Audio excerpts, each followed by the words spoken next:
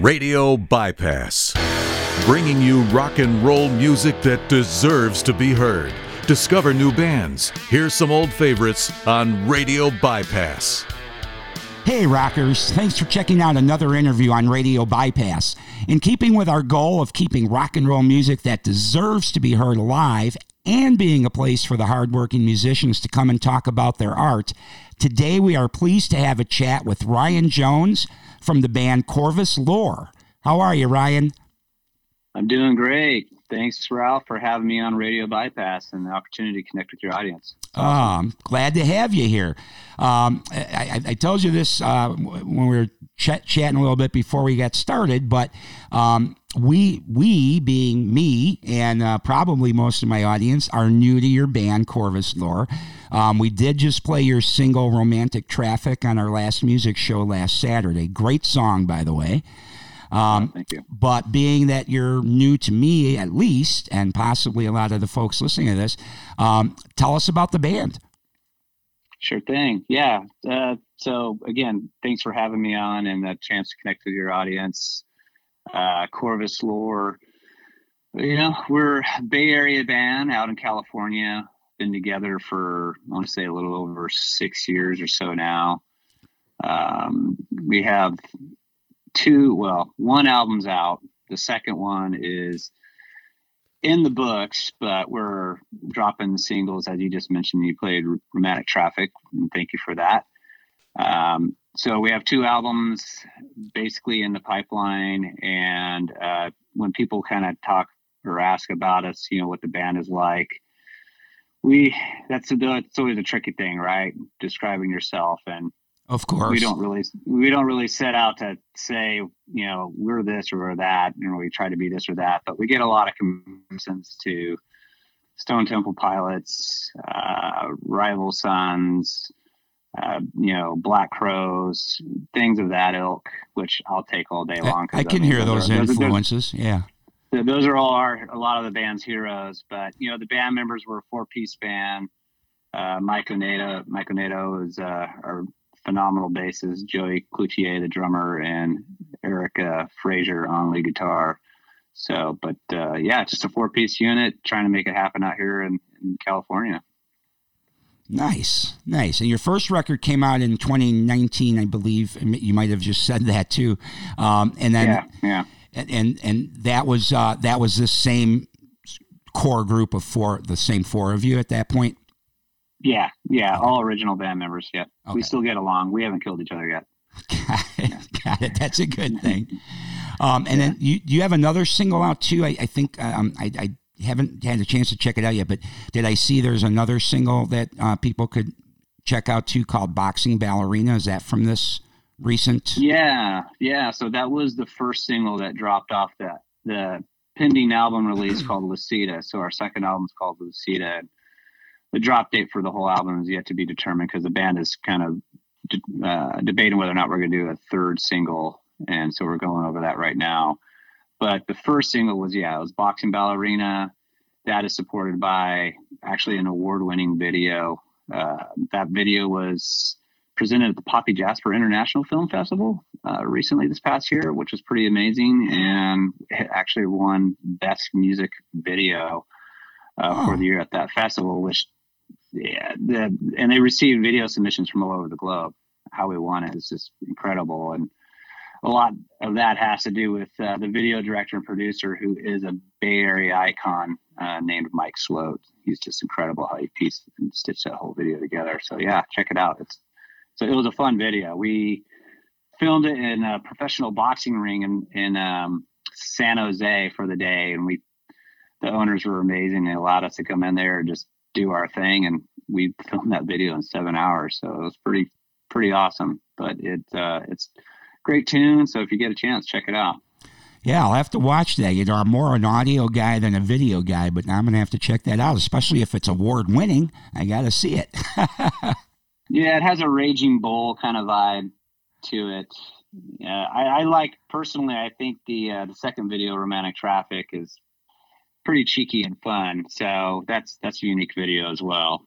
But we try to have fun with the videos, show a different side and angle to the band, and hopefully the video helps tell the story of the song as well. Right. All right, I'm gonna watch. I'll put a link out there, Radio Bypass folks too, so you can check it out as well. I did watch a little bit of Romantic Traffic, but then I turned away because I always like when I listen to music. I don't know, I'm weird and old, I guess. I like just listening to the music without any images first because I like to have what does that song mean to me, not like somebody else's concept of what that song means. So, I like that. So that's kind of why I never really fully embrace the video world. I mean, if somebody's playing a live gig, sure, but all the videos, like even when it was super popular in the 80s and everything, and there was all these big budget videos, I mean, it was cool, but I never went to that first. I always went to the audio first for that very reason, because songs, especially songwriters that write from personal experiences, it may mean one thing to them deeply in their heart and soul or whatever, but I always find it interesting when I've talked to musicians over the years to learn, after I've developed what that song means to me, to learn what inspired it to begin with and what it meant to that artist. And that's what I love about music, that it can mean, one song can mean many different things depending on the listener. So that's why I like. So you are totally tapping into me, because that's exactly how, I personally like to write. I'm never going to write a song that's totally on the nose and it's obvious to everybody what it is that we're singing about and what we're playing about.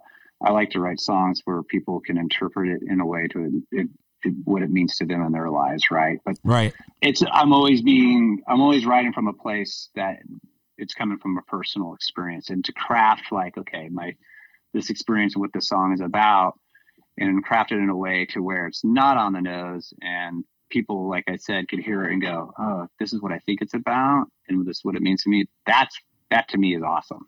That's really cool. Yeah. That's how I feel as well. Exactly. That's part of the joy of music, I think, Mm-hmm. I mean, I always do like to eventually know what prompted that song, right? I'm curious enough to know, okay, the artist that created this, what was in their head at the time. But first, before I know that, I just want to know what it makes me feel. Yeah, that's great. So what did Romantic Traffic, after listening to it, what did it make you think it was? It's a tough one, because I listened to it a few times, and I was thinking, because, especially with the chorus, the way it is, I couldn't decide for sure. I got to live with it some more. Because sometimes, and this happens to me all the time, especially when I have a whole album all at once to digest, I need repeated listenings to finally really tap into my own deep down feelings. I know that sounds weird, but no, it's not weird at all. That's how I am. So my initial impression, honestly, it sounds like a happy song, to be honest with you. That's my initial first, like I've listened to it, 4 times only, I think. So because of the way the chorus is, especially, it sounds kind of upbeat and happy in my head, but I don't believe, though, as I listen to it more, I don't believe that's what I'm going to take away from it, but that's what it strikes me as. Well, initially. I'm not going to ruin it for you. I'm not going to ruin it for you. You have to call me back and say, I figured it out, or you have to ask me later. I will. I'll find out if I'm on the nose with that or not. But yeah, I got to live with it just a little longer, probably another 6 listens or so, and then I'll have my opinion formed. Perfect. I'm that way. You should run a poll on your radio podcast and see what people chime in and see what it's about, and see how close they all could get. I'm going to do it. So you guys listening to this right now, you can send me an email. You know my address, ralph@radiobypass.com, but I will post something on Facebook, and if you guys check that out and answer there, I'd love to see what everybody thinks. That'd be fun to see what people think. That'd be great. It would be fun. I'll definitely, if anybody does it, I'll definitely let you know what we get, Ryan.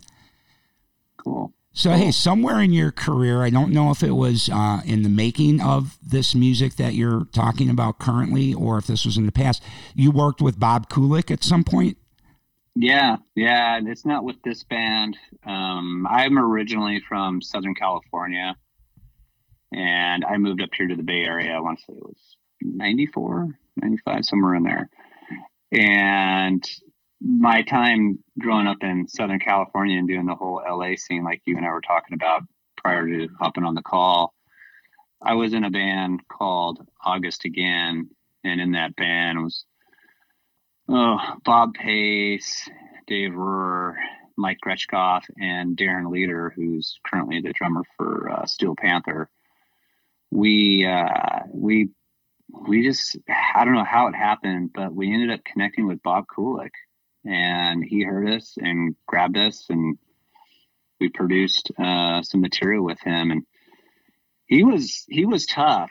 He was really tough, because I'll never forget being in the studio where recording a song called A Letter Home. And I must have been singing, I don't know for how many hours straight, just going through all kinds of stuff. And then at one point we get to The Letter Home, and vocally it's pretty demanding. And I thought I'm nailing this thing. And then he just chimes in the headphones. Yeah, that's great, Ryan. Now sing it like you mean it. I'm like, are you kidding me? I mean, really? I mean, I was just like, wow, I don't know what else I could do. But he was great to work with. You know, he's very guitar oriented, right? Right. Being he was in a band called Blackthorn. Yep. And his brother, obviously, you know who his brother is. But he was fantastic, and he really supported us during that time and era with that band. He was very influential for us. Yeah, well, I found it interesting because somewhere in my cassette archive, I've got some things that he produced, and I liked his work. I how much was him and how much was the artist, I don't know, but I liked the results, and so I've kind of always been interested in work that he was part of. Yeah, and I can't believe he's no longer with us. I mean, that's just incredible. It's hard to believe. But we're getting that a lot now with a lot of our artists, aren't we? Right. Yeah. 2023 has been off to such a sad start for me. My I have several guitar heroes, but my number one is Jeff Beck, and right. Losing him I've never met the man personally, but boy, it felt like a family member went down in the way I felt about it. So yeah. Yeah. Eric Fraser, our lead guitarist, just saw him. I did too in November. And I'm so glad I did, because I almost didn't, because I've seen him like 22 times prior to the gig in November. And so I almost wasn't going to go. And then I'm like, nah, it's Jeff Beck. I'm going. And so I did. And now I'm really glad, because, now obviously that was his last tour. So unbelievable. But So with him going, and then the drummer from BTO and blah, blah, blah. And then I've been seeing Christine McVie. And I've been seeing going around on Facebook people posting aging rockers that are still with us currently, whatever, and then looking and being reminded of all my heroes' current ages. It's just really sad to know that, we're probably going to still see more this year and every year to come, Mm-hmm. Yeah. But anyway. But yes, it's sad that Bob's no longer with us.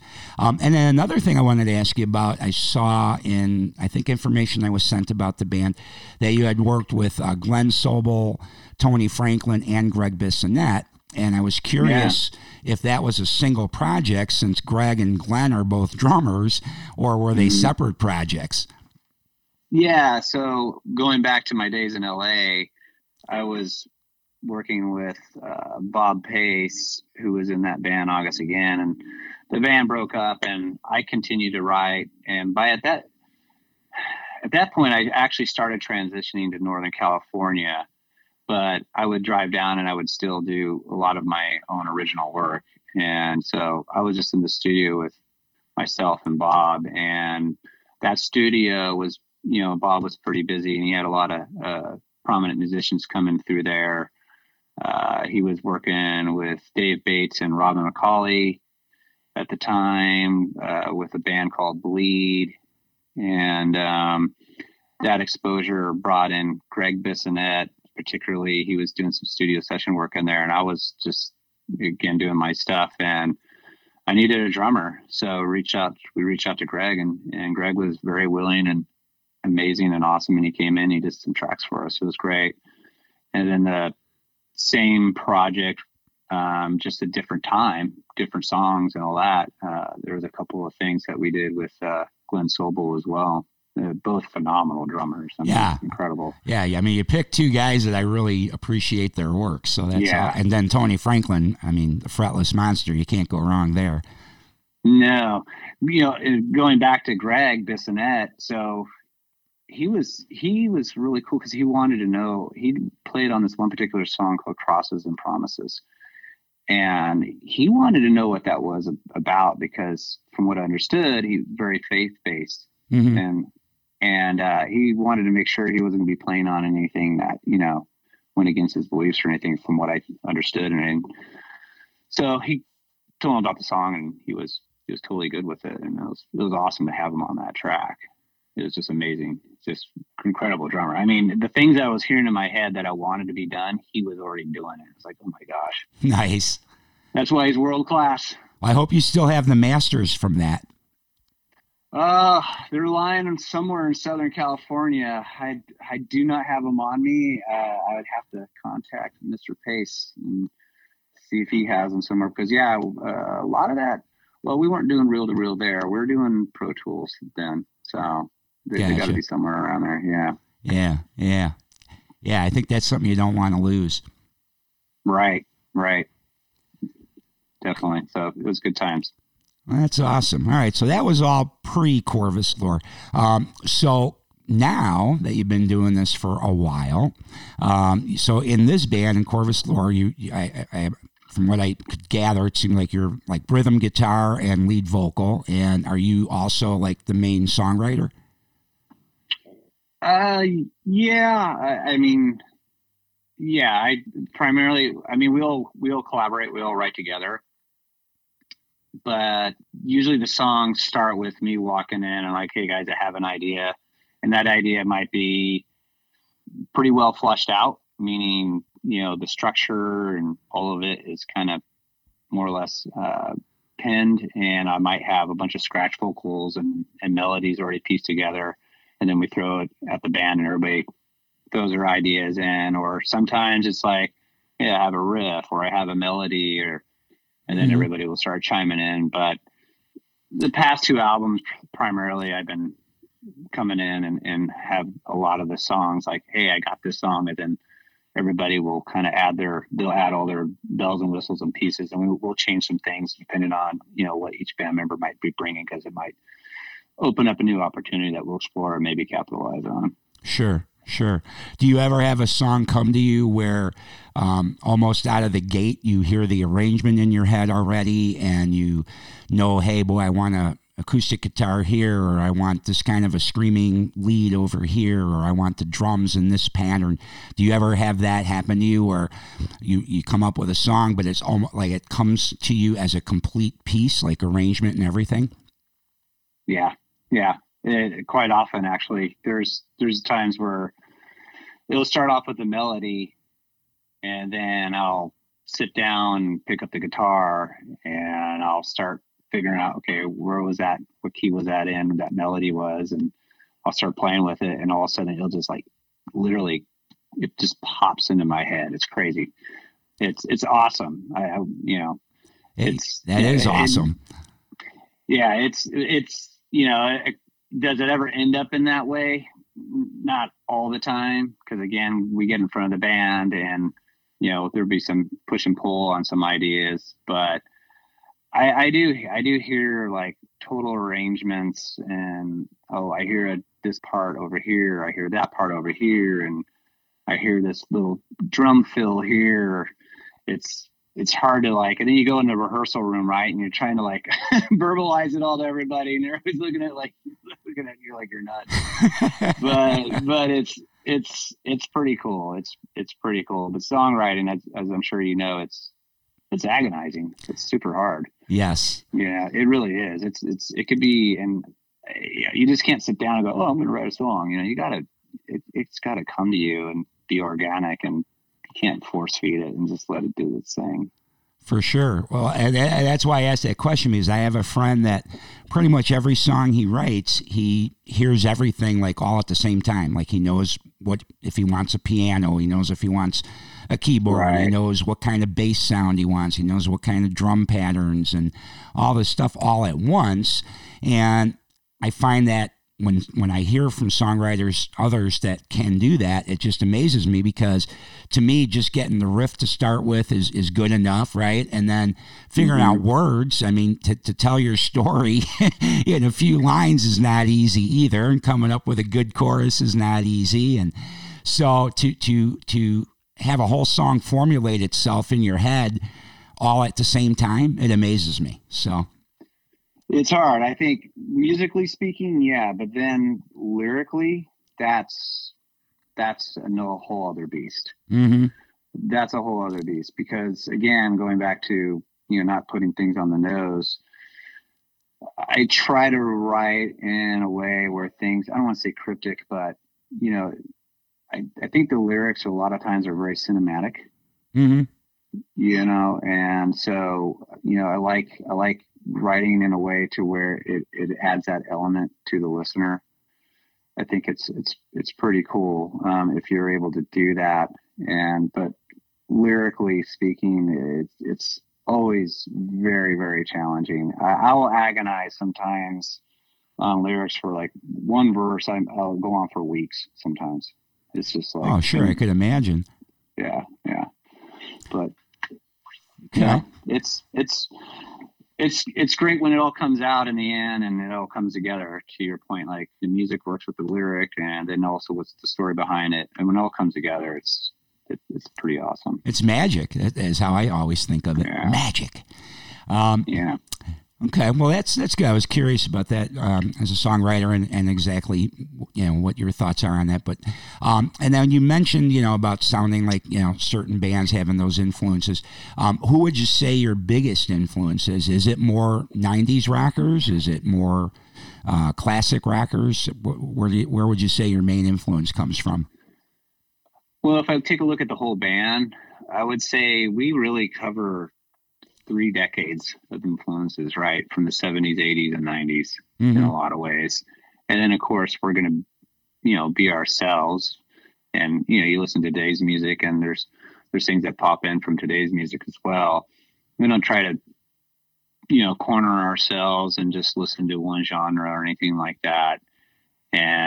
But, granted, we grew up in an era where it was all big guitars and stuff like that. So we kind of gravitate to the Zeppelin and, the bands that really, the Van Halen, Eric, our lead guitarist, is a big Van Halen fan. Smart man. Huge Van Halen fan. And, so he's got that side of him. And, Mike, the bassist, his heroes, Paul McCartney. Good choice. Yeah. And it's funny, they're both lefties. So, pretty cool. But again, I would say 70s, 80s, 90s in a lot of ways, but we try to, when we do the writing, we're not trying to replicate that. Sure. It's like, we're trying to make it sound like, hey, this is Corvus Lore, and it's present day. And where does that name come from? It was an accident. It was, so the band used to be called Silent Picture Show, and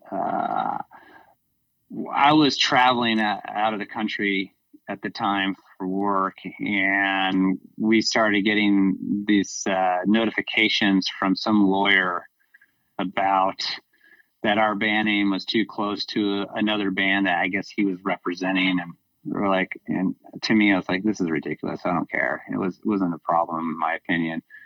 But the band went back and forth and debated it and said, no, let's just not do it. Let's just change the band name, whatever. And the title of that album at the time was called Corvus Lore.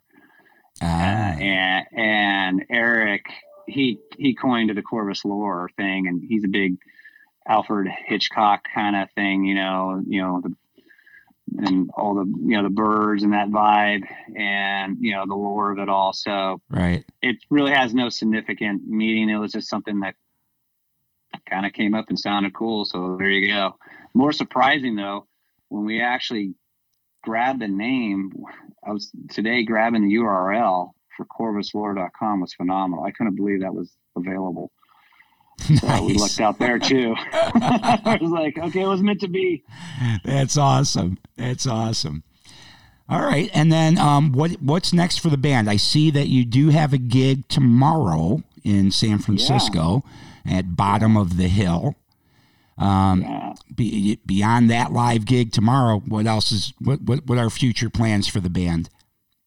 Yeah, so Bottom of the Hill tomorrow with Devil in California. It's going to be an awesome show. Really excited about that and playing with those guys. We play the world famous Whiskey A Go Go at the end of February, on February 24th, with Dizzy Reed from Guns N' Roses. Sure. We're opening up for them. We have a show at Mama Ken's in San Jose, playing with Zed and the Watchers. That's going to be a killer show. And March 24th, we're playing with, I think, Empire State Line out at Pacifica at Longboards.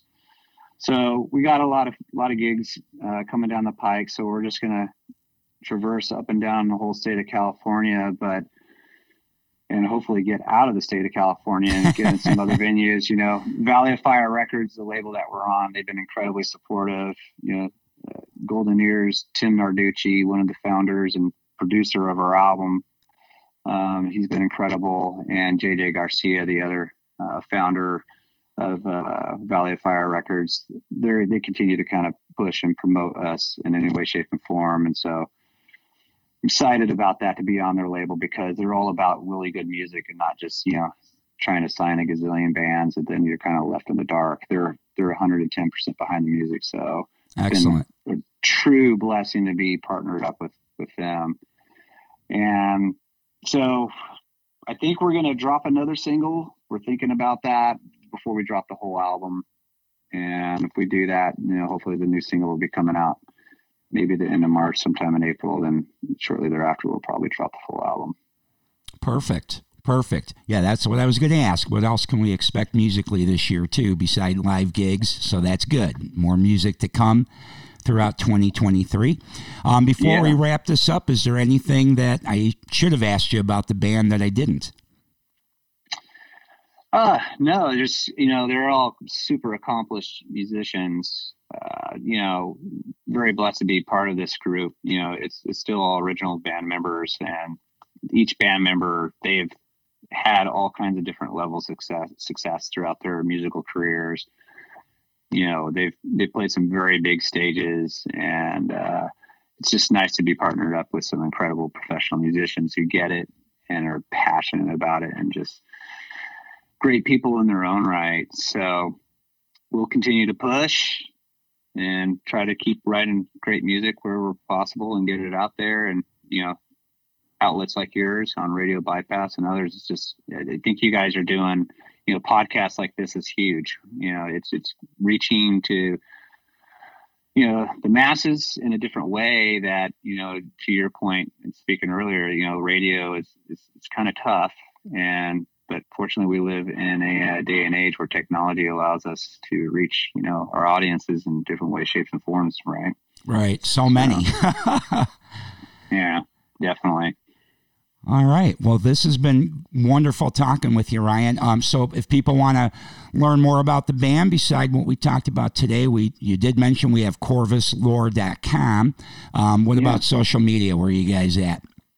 Yeah, you can find us on, you know, Facebook and Instagram and YouTube and all the other usual suspects on social media. And you go check out Valley of Fire Records as well. So lots of info between all those channels you could dig up on us. All right, perfect. All right, everybody, we've been talking with Ryan Jones from Corvus Lore, and in case you missed our last music episode last Saturday, I hope you didn't, but if you did, we're going to replay Romantic Traffic right now, so you can check out, right as we're done talking with Ryan, the man that sings this song. You can check it out right now on Radio Bypass. Thanks for checking this interview out, Ryan. Thank you, and I wish you continued success with Corvus Lore. Thank you, Ralph, for having me on Radio Bypass, and just, again, the opportunity to connect with your audience. It's been fantastic speaking with you. Same here. All right, guys, here it is. Corvus Lore, Romantic Traffic.